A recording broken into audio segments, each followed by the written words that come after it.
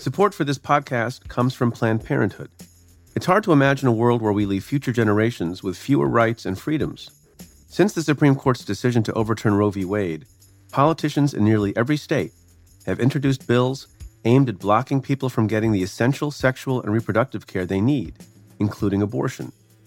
Planned Parenthood believes everyone deserves access to care, and with supporters like you, they can reclaim our rights and protect and expand access to abortion care. Visit PlannedParenthood.org/future to learn more and support their cause. This episode is brought to you by State Farm. If you're a small business owner, you know that it isn't just your business, it's your life. And whatever your business might be, you want someone who understands. That's why you might want to check out State Farm's small business insurance. Why? Because State Farm agents are small business owners too, living and working in your community. That means they know what it takes to help you personalize your policies for your small business needs. Like a good neighbor, State Farm is there. Talk to your local agent today. Hey folks, big week this week. Public impeachment hearings begin on Wednesday with testimony from senior diplomats Bill Taylor and George Kent. On Friday, we'll hear from former Ukraine Ambassador Masha Yovanovitch. Meanwhile, it remains to be seen whether key witnesses will testify, including former National Security Advisor John Bolton and Acting Chief of Staff Mick Mulvaney. On Saturday, Republicans released their own list of witnesses they'd like to hear from, including Hunter Biden and the whistleblower. According to reports, the defense strategy continues to evolve, with a shift towards arguing that Mulvaney, Ambassador to EU Gordon Sondland, and Rudy Giuliani were freelancing on the Ukrainian policy, an attempt to distance the president from the pressure campaign. I talk about all this and more with Ann Milgram on the Cafe Insider podcast. Each week, we break down the news and take stock of what's happening. Today, we're making a clip from the most recent episode available in the Stay Tuned feed. To listen to our full conversation and access all other Cafe Insider content, try the membership free for 2 weeks. You can do that at cafe.com/insider. That's cafe.com/insider.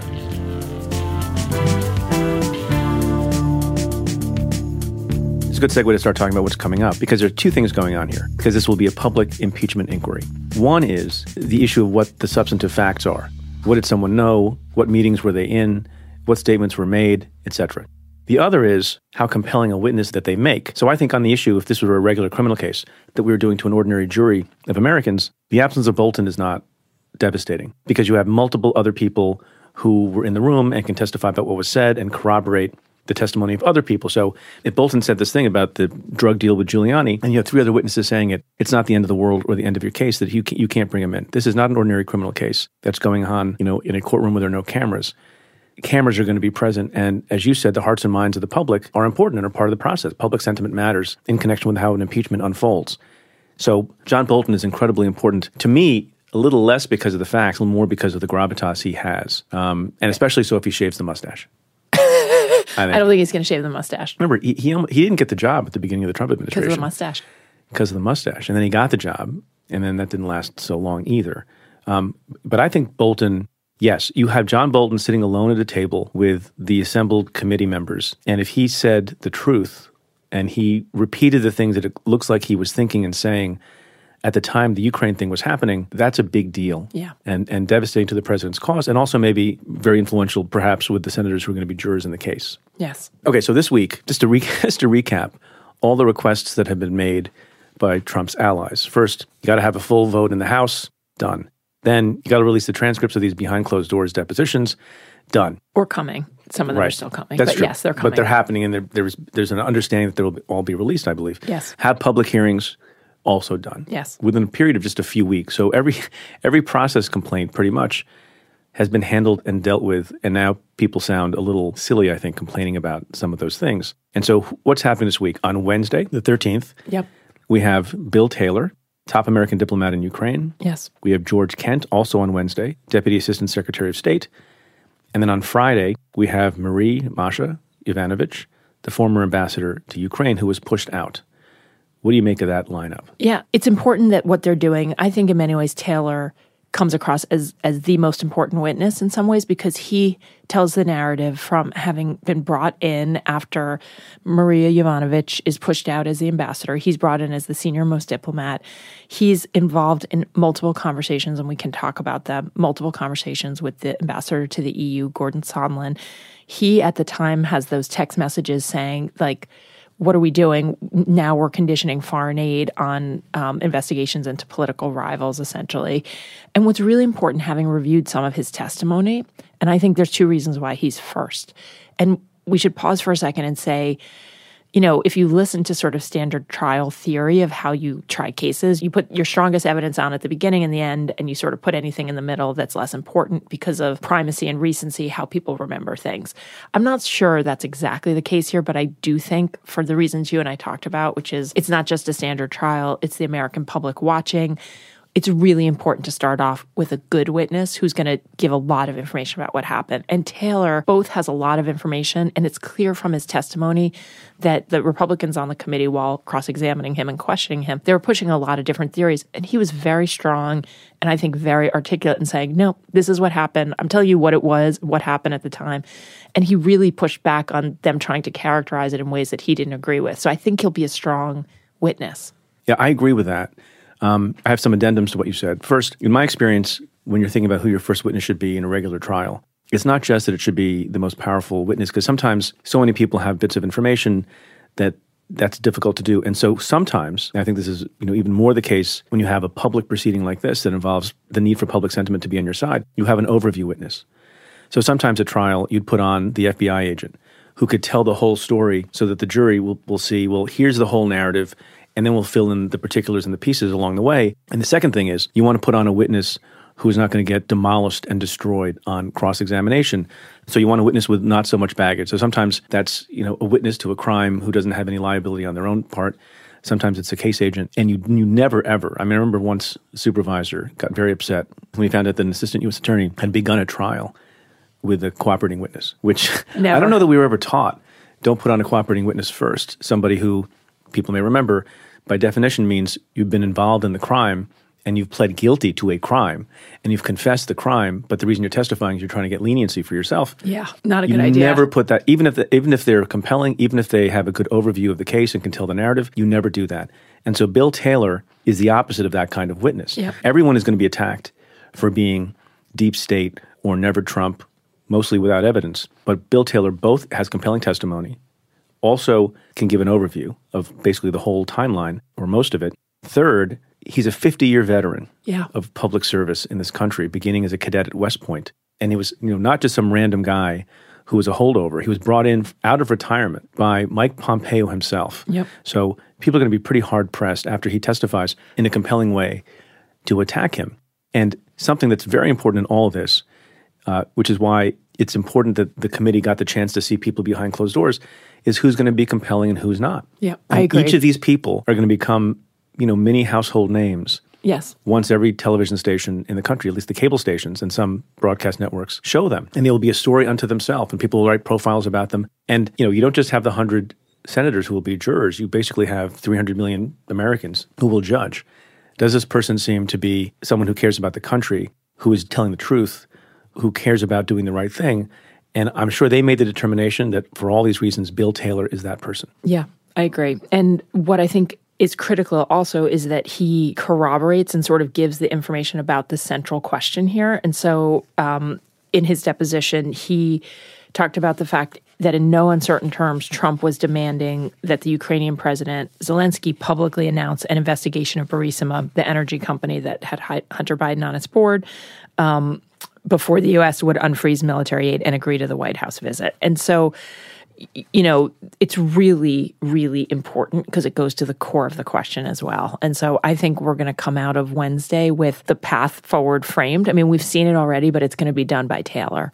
And also remember that Taylor his testimony gets Gordon Sondland to go in and change his testimony to be consistent with Taylor's, because Sondland was clearly not forthright. So Taylor comes across as honest, as forthright, as a career diplomat, a military veteran, and I think it's going to be a powerful, powerful way to start. Also, what's interesting about the testimony this week is that we'll see the arguments that the Republicans are going to make. And we've seen some of them already, such as the crime was never completed. This argument of, well, the money ended up going over, so there's no harm. There wasn't an in-person meeting, but they met at the UN. And then we have George Kent also. So George Kent is someone who's not as well known in the reporting and in the TV network coverage, but he's important too. Yes, he's very important too. And he testified that, and this is so important to me because we sort of see the piece of, okay, the military aid is being withheld to Ukraine, but Kent is the person behind the scenes who's dealing with this in real time, who's trying to figure out what's happening, how do I get that money out? And so he testified that this unexplained hold on aid set off a chaotic series of meetings and a campaign to persuade Trump to change his mind, to basically let the money go. And he testified there were frantic calls between senior State Department and White House officials. There were Senate Republicans who called, including Mitch McConnell. And basically, he's saying no one understood who ordered the hold and why.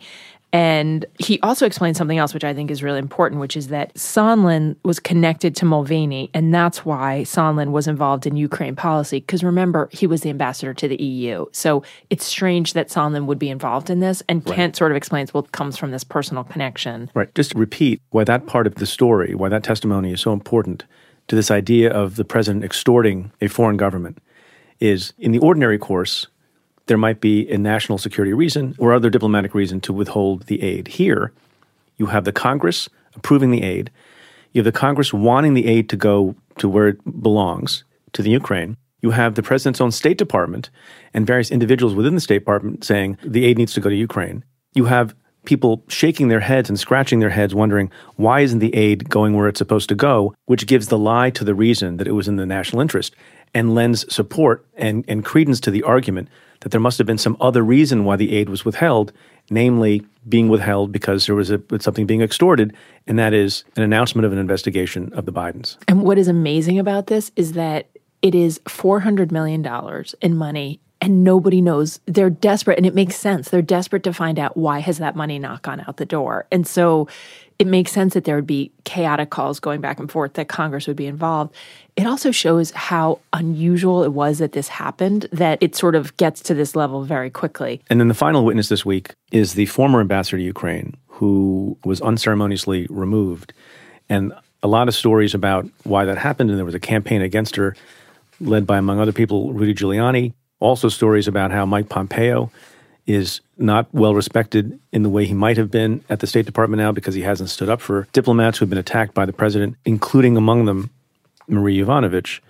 She's very important too. She's very important. And what comes out during the course of the depositions that have been happening over the past few weeks is that she was targeted starting in 2018, and that basically it was clear that Giuliani was not a fan of hers, that the president was not a fan of hers, that there were efforts to discredit her and have her removed, and that one of the most chilling parts to me is this conversation she has with Ambassador Sondland, where she's saying to him, like, and by the way, who tells her that she's being targeted by her own government? The Ukrainians. Right? There's something startling about it, like, who's more loyal to the work of a diplomat and to somebody who's sincerely trying to do their job. It turns out the Ukrainians basically say to her, like, look, Giuliani, like, all this stuff is moving. They're moving against you.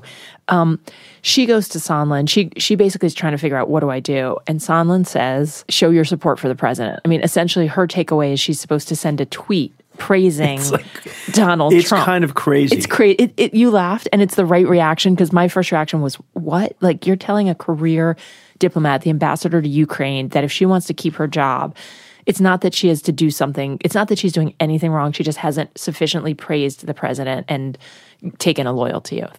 So those are the witnesses this week. We haven't heard an announcement yet as of the time of this recording as to more witnesses, but some of them are clearly going to be important, and I guess they'll see how this week goes before announcing more witnesses. We should pause here to talk about something that maybe is worth explaining a little bit, both as a semantic rhetorical point and also as a legal strategic point. And that is this whole idea of a quid pro quo and this whole idea of extortion and blackmail. Now, as a rhetorical matter, there are lots of folks who have been saying, and I guess they're directing their attention to people like you and me, saying, nobody knows the Latin, nobody knows what quid pro quo means, it doesn't sound nefarious. It is literally Latin for this for that. And there's compelling testimony from one of the witnesses where a witness is asked, you understand that quid pro quo is literally this for that, and that's what was happening in this case. There's actually very compelling testimony from Bill Taylor, who maybe will repeat this live in front of cameras on Wednesday, that quid pro quo literally means this for that, and that is absolutely what was happening in this case. But some people say, well, if you say quid pro quo, nobody knows what that means, doesn't sound bad, that the better terms to use are extortion and perhaps bribery. So we have a question from Euclid Zoo, Ian Shore, who asks, what is the difference between quid pro quo and extortion, #AskPreet? And it's not so much that there's a difference between those two things, but an extortion is something that lay people, I think, understand. And a quid pro quo is a part of what an extortion is. So if I'm a member of the mob and I say, you want protection from the police, you got to give me $1,000. And if you don't give me a week, if you don't give me $1,000 a week, we're going to smash up your store. So that's an extortion. I'm asking for something, money, in exchange for, what do you get? You get protection. And it's a threat to do harm. Yes, and you were agreeing to do that because I've used the threat of force or actual force to get the thing that I want. So every extortion involves a quid pro quo, just like every bribery scheme involves a quid pro quo.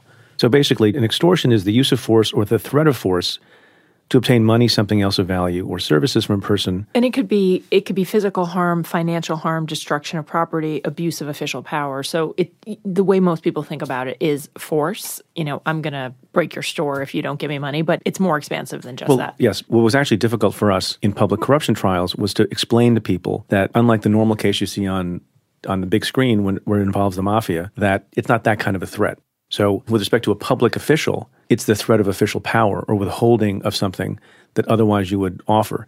So, right, and that's why it's important here. It's the threat of official power of withholding something like, for example, a White House meeting or military aid. Yeah, so when we charged and convicted various public officials in New York, nobody was ever suggesting we're going to take a baseball bat to you. They were saying, if you don't give my son a no-show job, I'm not going to vote a particular way. And again, it wasn't explicit, but it was completely understandable from the circumstances. But this is a really important point, and it's a really important point because it's so clear that this is about official authority and power, and this is a public corruption case. And, the mob says we're going to come with a bat to your windows, but Donald Trump doesn't need to say that. He exercises the power of the United States government, which is tremendous authority. And so that's why him saying, them withholding aid, refusing to do a meeting contingent upon these things in exchange becomes potential criminal activity. So one thing that gets confusing for folks, and I guess it's worth spending a minute on it, is, well, what's extortion and what's bribery? Just like there's a fine line between love and hate, there's a fine line often between extortion and bribery. And it's something that prosecutors sometimes struggle with. So you've got, let's say, a business person who wants to get something done. I hope you've enjoyed this sample of the Cafe Insider podcast. To listen to the full episode, head to cafe.com/insider and try out the membership free for 2 weeks. To the many of you who have chosen to join the Insider community, thank you for supporting our work.